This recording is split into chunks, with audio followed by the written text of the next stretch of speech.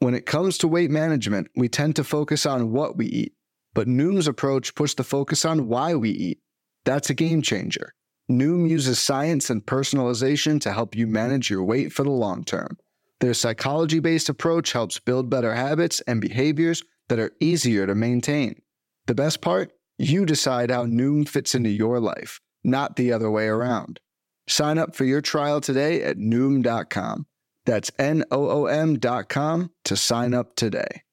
What is happening? Welcome to the Plus Pitch Podcast, your morning pitching podcast from PitcherList.com. My name is Nick Polk. Today is July 27th, and yes, we are going to talk about baseball. Framber Valdez, 3.2 innings, 6 earned runs yesterday. It was terrible. I don't know why he's not throwing his cutter. That's like the best thing that I've really got excited about with Framber Valdez. He didn't throw a single one. Has a 23% swing strike rate, 33% CSW on the year. Why are you not doing that? I don't know. He went heavy on changeups instead. The whole thing makes no sense to me, and I'm really frustrated by it. I know it was still the Rangers, but still he's a lefty. I don't know. It makes no sense. It's his 4th straight start of at least 4 earned runs, so he gets 4th out of 5, I should say. So he gets the ace is going to ace label removed. I understand they had the ankle stuff and the calf thing, and this should have been kind of him getting back on track, and he's not there. I don't think that he's bad. I think he's going to be really good the rest of the year. It's just does not deserve the ace is going to ace label because we don't assume it right now. Freddie Peralta is looking like that, though. 6 innings, 0 earned runs, 4 hits, 0 walks in 13 strikeouts for a golden goal, 24 whiffs, and 43% CSW, as his fastball and slider and curve just completely obliterated the Reds. Four-seamer was stupid good, 71% CSW on his 7 curveballs, 45% each CSW on the slider and four-seamer. I mean, this is it. This is the guy I've been saying, like, it's there. Why aren't you doing it? And then he did it. So hopefully just do it again. I mean, it was the Reds in Milwaukee, which is different than on the road. So do want to mention that, but still, that's amazing. Peter Lambert, amazing start. Super weird. Birthday party on the Rockies in in Washington, D.C. Just 2 strikeouts in 6 innings, 0 earned runs, 3 hits, 1 walk. Like, not believable, but hey, good stuff, buddy. Gavin Williams, I gave myself a streaming victory. I don't know if I should have, but I feel like this was still helpful for you, even though it was only 4 innings, it was 87 pitches. 0 earned runs, though. 1.25 whip with 5 base runners, 5 strikeouts. I feel like if you streamed him, you didn't get a win, but it did help you, right? You got your 5 strikeouts. You got 0 earned runs. So you got a 4 innings of 0 ERA. Like, the whip is fine at 125 and not much, that highly expressed at it. So I gave myself that, but don't love it. I mean, he has the heater foundation. It's just the secondaries are just not consistent enough right now, and that's it. Like, once those get going, then everything is good. He had 15 whiffs in this. But it prevented him from being efficient. And that's really the biggest deal there. Sorry for stifling that cough. Ryan Walker against the Athletics. Both of these were bullpen games. And like they decided beforehand, like, yeah, we're doing a bullpen game. That's great. Yeah, that means that Hogan Harris, who we expected to start out, did not do it. He just didn't start out right like we expected. And it was very annoying.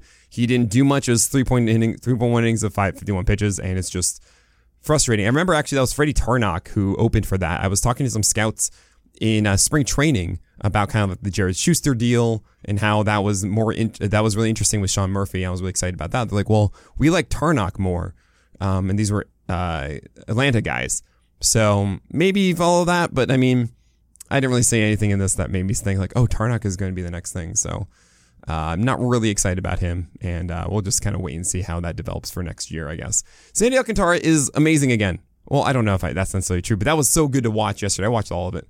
9 innings, 1 earned run, 5 hits, 1 walk, and 7 Ks against the Rays. It was so good. He was even hitting 99.9. I said 100. Guys, 1.1, sorry, 0.1 tick off of 100. But he was doing that at the end of the game. 97 pitches to go, all 9 innings, because he throws those 4-seamers and sinkers so well inside. His changeup was so filthy, arm side and down. Slider was really good, 7 whiffs on that one and this one. This is it. This is the guy. And yeah, there are times that the fastball still allows hits. There were the 1 earned run he had was really a single that turned into a double because the left fielder dove and he shouldn't have. And so then the outfielder backed him up and there was a double. And then the next batter hit a ground ball to where the second baseman normally would be. And I guess he was shifted poorly, and that went into right field for a single, and there's your run. And that watching that was just like, oh, I saw the ground ball. I was like, this is an out. Oh, there's no one there. So very frustrating to see that. It kind of made me think of like, oh, if he only had a single, would the second baseman be there for a double play? Which means then that would have been a double play pitch and no earned runs, but then the outfielder dove. Nah, not really. They shifted against that batter, and that wouldn't have been a hit anyway. My point is, Sandy Alcantara is doing pretty much everything that you want him to do. He looks like the guy that won the Cy Young last year. We've also seen him have a game like this, and then the next one be like 600 runs. So I'm not going to say that he's completely locked in. We've also seen him in the starts that we've seen where he allows like 400 runs. He does this for most of the game, and then it's one inning where it falls apart, either like the first or second or something. So I can't really say that Sandy Alcantara is fixed right now, but this is great. This is why I've been like so high on him, is because I know he can do this and just kind of win your week almost with it. I mean, that's an insane start, especially for points leagues. Yohan Oviedo against the Padres, 6 innings, 1 earned run, 3 hits, 3 walks, and 5 strikeouts. 38% four-seamers have returned 41% strikes, and yet this was so good. That makes no sense to me. Like, this is really, really weird. Sure, the slider was good, but like, anyway, I'm not interested in chasing Oviedo with like too much of a volatile four-seamer. Yusei Kikuchi against the Dodgers, very impressive. I'm very much in now. 6 innings, 1 earned run, 7 hits, 2 walks, and 8 Ks against the Dodgers. Got the win. 16 whiffs, 32% CSW. Was able to go 103 pitches. Sure, the whip was poor. He hung too many sliders, I think, in the upper half of the zone. But he put batters away with 4-seamers in the upper half. The new curveball is very good. It's slower and more movement, and he's throwing it better. I'm very much in on this with Yusei Kikuchi. I would be rostering him everywhere and holding. Carlos Rodon against the Mets did better. And it's really funny, actually, after this, I was just so curious. How did Yankee fans respond after they were just completely saying, like, oh my gosh, we have him for 5 years now after the last start and blah, blah, blah, blah, blah. They're much kinder because he went 5-point innings of 1 earned run in a win, and all of a sudden it just kind of changes. Guys, he's still really, really good. And this was 4 hits, 3 walks, and only 4 Ks. And I'm not going to say that this was all of a sudden like, oh, here he is. No, 3 walks and 4 Ks, right? And the slider did get 7/26 whiffs. It was good fastball slider separation, but the fastballs at the top of the zone were not overpowering enough. They were fouled off too much, and the put away rate is not quite there in the 4-seamer right now. So that is the thing I'm looking at moving forward for Carlos Rodon. He's got to get over that last hump of like those 2 strike counts becoming strikeouts and not walks into 3-2 and stuff, or like losing a guy at like 3-1 or something like that. And I mean, losing a guy 3-1. You know what I mean? So I think he'll get there with it. I think over time he's going to have more and more faith in that fastball and like have more faith really in his shoulder and his body as he makes that better. I don't think it's like he's now hurt and not going to be able to get back up to like those 96, 97 mile per hour starts. I think it's more of a matter of time as opposed to, well, now he's just worse and going to only have lower velocity in future seasons. I don't believe that. All right, we have a lot of other pitchers to talk about. Seth Lugo and Strider and Quintana. I'm going to talk about all of those and, of course, today and tomorrow's starters after this break. Fads come and go, and nowhere more than in the world of weight loss. That's why Noom has created weight management programs that are made to last. Noom uses science and personalization so you can manage your weight for the long term. Their psychology-based approach helps you build better habits and behaviors that are easier to maintain. And they help you understand the science behind your eating choices and why you have those cravings. Noom's personalized courses are easy to follow and will help grow your confidence with tools you can put into practice on day one. The best part? You decide how Noom fits into your life, not the other way around. And based on a sample of 4,272 Noomers, 98% say Noom helps change their habits and behaviors for good. So stop chasing health trends and join the millions who have lost weight with Noom. Sign up for your trial today at Noom.com. That's Noom.com to sign up for your trial today. Seth Lugo against the Pirates did exactly what you want to do, and it's very exciting. It's great. 7 innings, 200 runs, 8 strikeouts, 3 hits, and 0 walks.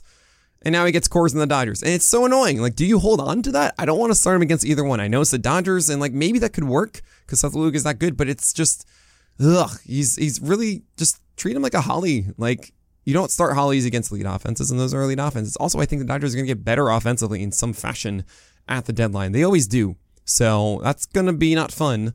And that stinks because now we got to wait like 3 weeks for Seth Lugo to start again. But I think you got to hold on to it. It's annoying. Ben Lively against the Brewers. The slider went 1 for 20 whiffs, and I know it was 6.2 innings of 2 earned runs, 8 hits, 0 walks, and 3 Ks though. And I'm not seeing anything from Ben Lively that makes me think like, oh yeah, no, I need to add him and stream him. Spencer Strider, 6.1 innings of 2 earned runs, 6 hits, 1 walk, and 10 strikeouts. He's 1 strikeout away from breaking his own record last year of fastest to 200 strikeouts in a season innings-wise. Yeah, that's crazy. He's obviously SP number 1. As far as the Cy Young goes, I don't think he's going to win it. At least he shouldn't in my book because he has a 3.71 ERA. And I'm very much about like ERA in innings pitched. And I love all the underlying metrics about like his process. And I think he is the best pitcher in the NL. But I don't think the Cy Young is the thing about the best pitcher in the NL. I think it's about the pitcher who did the best for their team this year. And that's ERA, unfortunately, which has a lot of factors involved in it. But Spencer Strider, to me, isn't the Cy Young because of that, and that's just another conversation for another time. Jose Quintana against the Yankees, 6 innings, 2 earned runs, 6 hits, 3 walks, and 5 Ks. I'm in on Quintana right now because the command is there. 4-seamers are upstairs, absolutely. Sinkers are arm side. Changeups and curveballs are spread out down. He's going against the Royals next, and like that is just, yep, this is how you do it. Brian Bayo against Atlanta, 6 innings, 3 earned runs, 4 hits, 2 walks, and 4 strikeouts. Good to see him come through for a poor quality start against Atlanta and a 1 whip. I'm fine with this. If you took the chance on Bayo, like it could have been a lot worse. At least you got a 1 whip and 4 Ks and really just 1 earned run off from what you want. He started throwing cutters, which was a thing on Twitter. I saw people were getting a little excited about that, which it could be a big thing for Bayo. Only threw 4 of them, though. It was an 80% strike rate, and I do like the idea that Bayo is a sinker and changeup guy, and the slider really hasn't developed further. So sometimes it is easier, and this is what I think Jack was saying inside of the PL Discord, which is great, that it's easier to learn to get a new pitch than to tweak a current one, especially in season. So adding a cutter that seemed like it was very good could be the thing that takes over for the slider, and then all of a sudden he's more of a 3-pitch guy that we like, as opposed to the 4-seamer we don't really love and the slider we don't really love. So monitor that one. We're not going to really change anything without our Bayo assessment now, but if he is incorporating that cutter, I would be raising up him up the list because that could be a real big difference maker, kind of like how Braxton Garrett added that for a bit. I mean, he did not sustain it, but we'll talk about that later. Jack Flaherty against Arizona did fine. I didn't really say anything that made me say like, oh no, now he's terrible. I mean, he threw 92 and threw some hittable pitches over the zone, but you were kind of in purgatory of like, you're not so detrimental, Jack Flaherty, and you can be somewhat productive. But I think he's a Toby kind of right now, Jack Flaherty.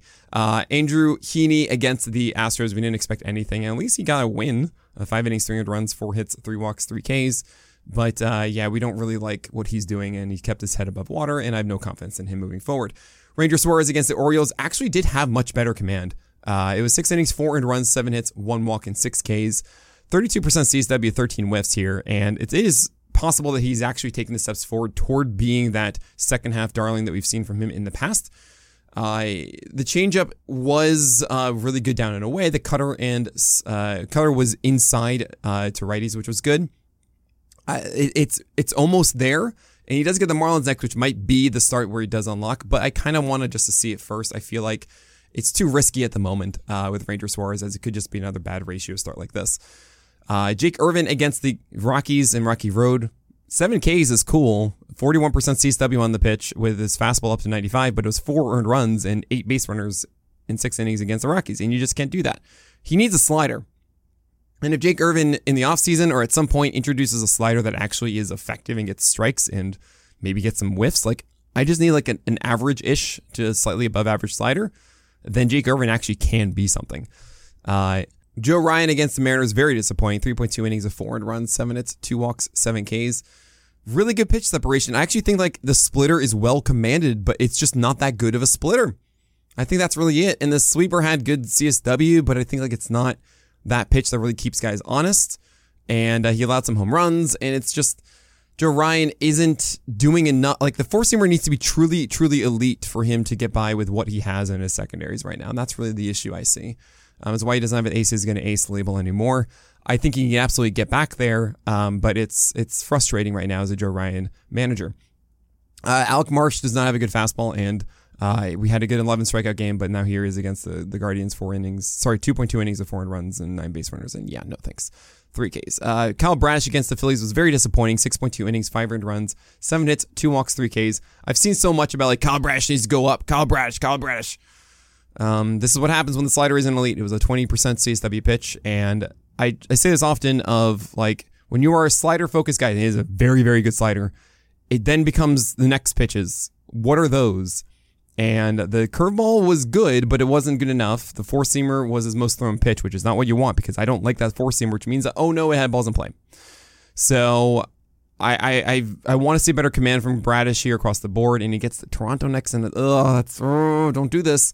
It did feel like a Vargas rule a little bit, so I'm going to have him in questionable start there.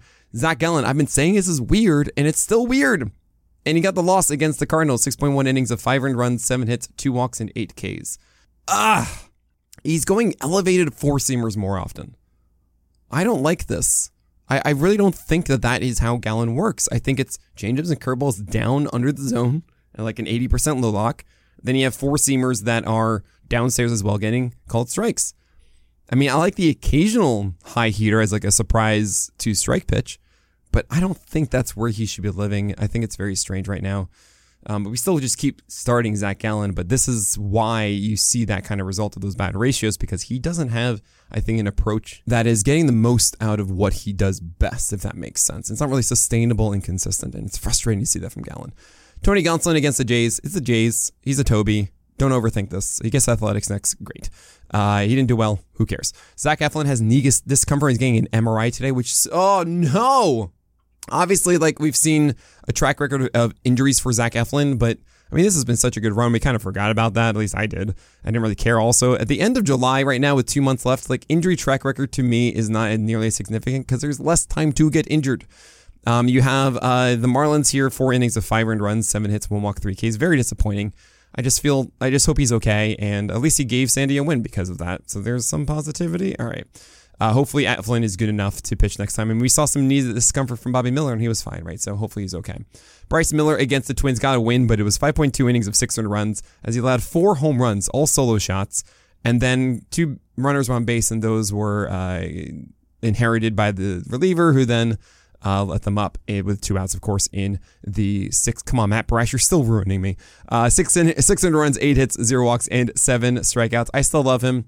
I love the four-seamer, but yeah, the secondaries are the problem, and it does open the door for some things like this where guys really are able to sell it on the fastball. Lance Lane against the Cubs, 4.2 innings, 7 earned runs, 7 hits, 2 walks, 5 Ks. Don't chase it anymore. I mean, this really was like the start. Be like, no, maybe one more time, and now you're like, okay, fine, Nick. Yeah. He might be pitching for a different team next week, so very curious about that, but I don't think he's going to get fixed unless it's like a very specific team. We'll see. Maybe he's an Astro. Marcus Stroman against the White Sox, 3.1 innings of 7 earned runs, 9 hits, 2 walks, and 4 Ks. Very disappointing as well. Honestly, I think like it just didn't go his way. A lot of the hits he allowed, you can see a lot of sinkers in the middle of the zone. You think, oh, well, clearly that's the problem. No, the hits he allowed were around the edges. It's just kind of what happens. Stroman has had a very low batting average allowed on his sinker thus far. It was usually about like 300s. It's been like 350 this year.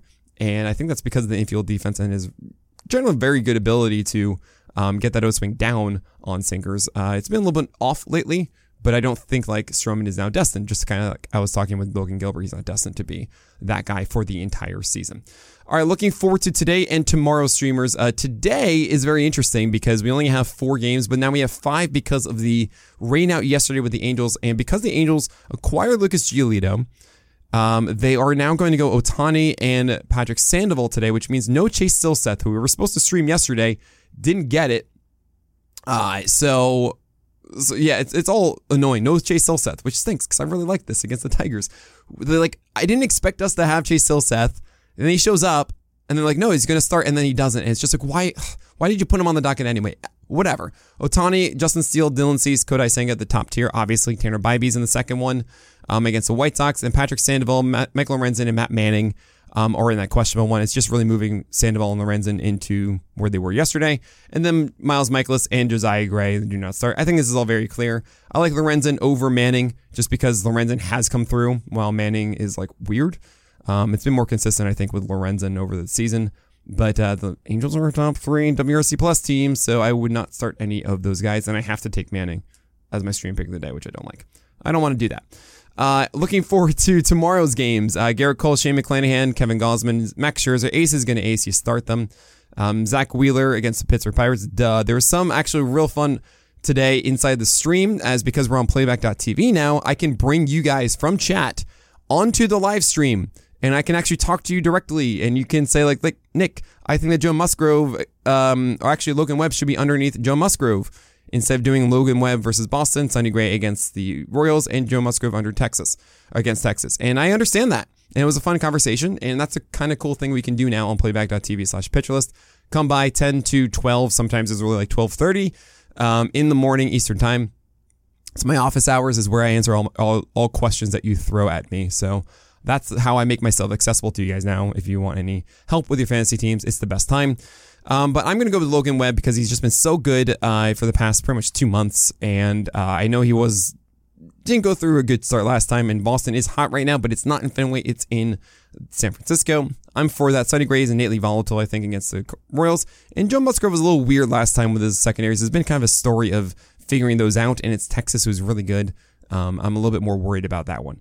Logan Gilbert's also here against the Diamondbacks, and please get the four-seamers back. Please get these splitters back. Like, it's just so frustrating.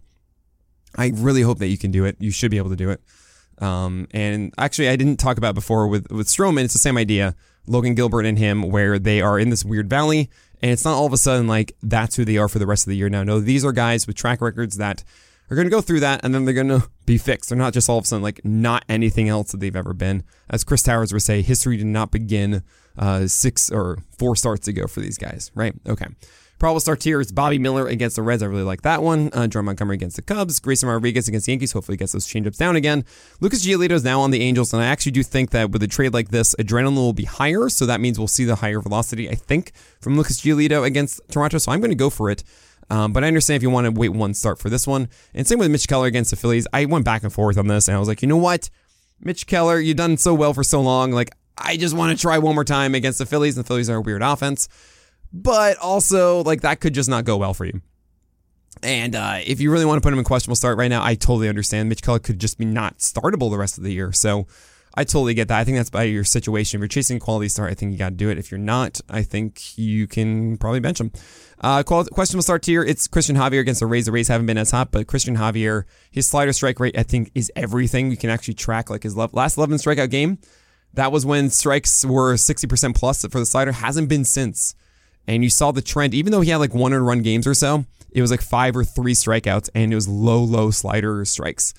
So yeah, that is still a problem for him. And until he gets that back, I don't really think that Christian Javier is going to be the guy. But I hope at some point he does get that tweak, and the Rays are not as scary as they used to be. Mackenzie Gore and Brady Singer are very clear cherry bombs, so there they are at 16 and 17. Cutter Crawford versus Reese Olson as a stream pick of the day is very difficult. And I went with Cutter Crawford because it's inside of San Francisco, and San Francisco has been way worse than the Marlins are. Reese Olson also hasn't had his changeup, which is annoying. And so I'm going to go with Crawford, even though he hasn't really gotten the slider sweeper that I wanted him to. And the bottom of the questionable start tier is Braxton Garrett against the Tigers. This is contentious because I think a lot of people still want to try Braxton Garrett, but it's been 4 starts of having no command. And I'm sure it could just come back. Absolutely. You don't start, they don't tell you when the struggling is going to stop. It has to start with a good start, right? I don't want to go for it because I think we're in a situation where we just wait for Braxton Garrett to get it back and then we sign up again, right? You don't need to be big-brained about it again, is what I'm trying to say. He's had great matchups and hasn't come through. So Braxton Garrett, to me, get your cutter and sinker command back in order. And also the slider has not been as elite as it has been in the past. In the do not start tier, you have JP Sears in cores. You have Noah Syndergaard for his new team with the Guardians against the White Sox. It seems like a good matchup, but it's Noah Syndergaard. And for Sears, it just thinks that it's cores. Adrian Hauser just did 10 strikeouts against Atlanta, which is shocking to say the least. And now he's going to do 10 strikeouts again? No, I don't think so. That's not going to happen. So yeah, no, I don't want to start him against Atlanta. In Atlanta, Tommy Henry against the Mariners. No, thank you. You don't have your slider. Dane Dunning has had a ridiculous ERA this year, and then we know that it's been a tease, the end of an ERA. Or the end of an era. That is an old pitcherless term. But we know that that's not going to last, and he gets the Padres, and I just don't want to do it. Yanni Chirinos is going to go as long as he can, really. Atlanta's going to just probably let him go as long as he wants, but that doesn't mean it's going to be good. Brandon Williamson is actually kind of interesting. He's throwing harder these days, and he needs to have his peak command here to come through as he gets the Dodgers. I just don't feel like it's worth it. Also, it's not really a high strikeout play at all. Touki Toussaint is not worth your time. Neither is Juice Smiley as long as the curveball is not low. And Kyle Freeland is in cores against the Athletics, but it's also a still ill situation. So absolutely not. All right, that is it for today. Thanks for listening once again. Make sure you subscribe to the channel. Make sure you go to playback.tv. Follow the channel. We have the trade deadline special with Paul Sporer on playback.tv/pitcherlist starting at 3 p.m. Eastern time on Tuesday. It is so much fun. Really, I enjoy it so much. You should be there. Go hang out with us, and we can bring you on stage to react to your team's trades live. It is going to be the best time. So show up 3 p.m. Eastern time to playback.tv/pitcherlist. I obviously stream every single weekday morning from 10 to about 12:30 these days. So check me out there. It's all Eastern time. But that is it. So my name is Nick Pollock. Give me your BAPS below and your strikeouts high.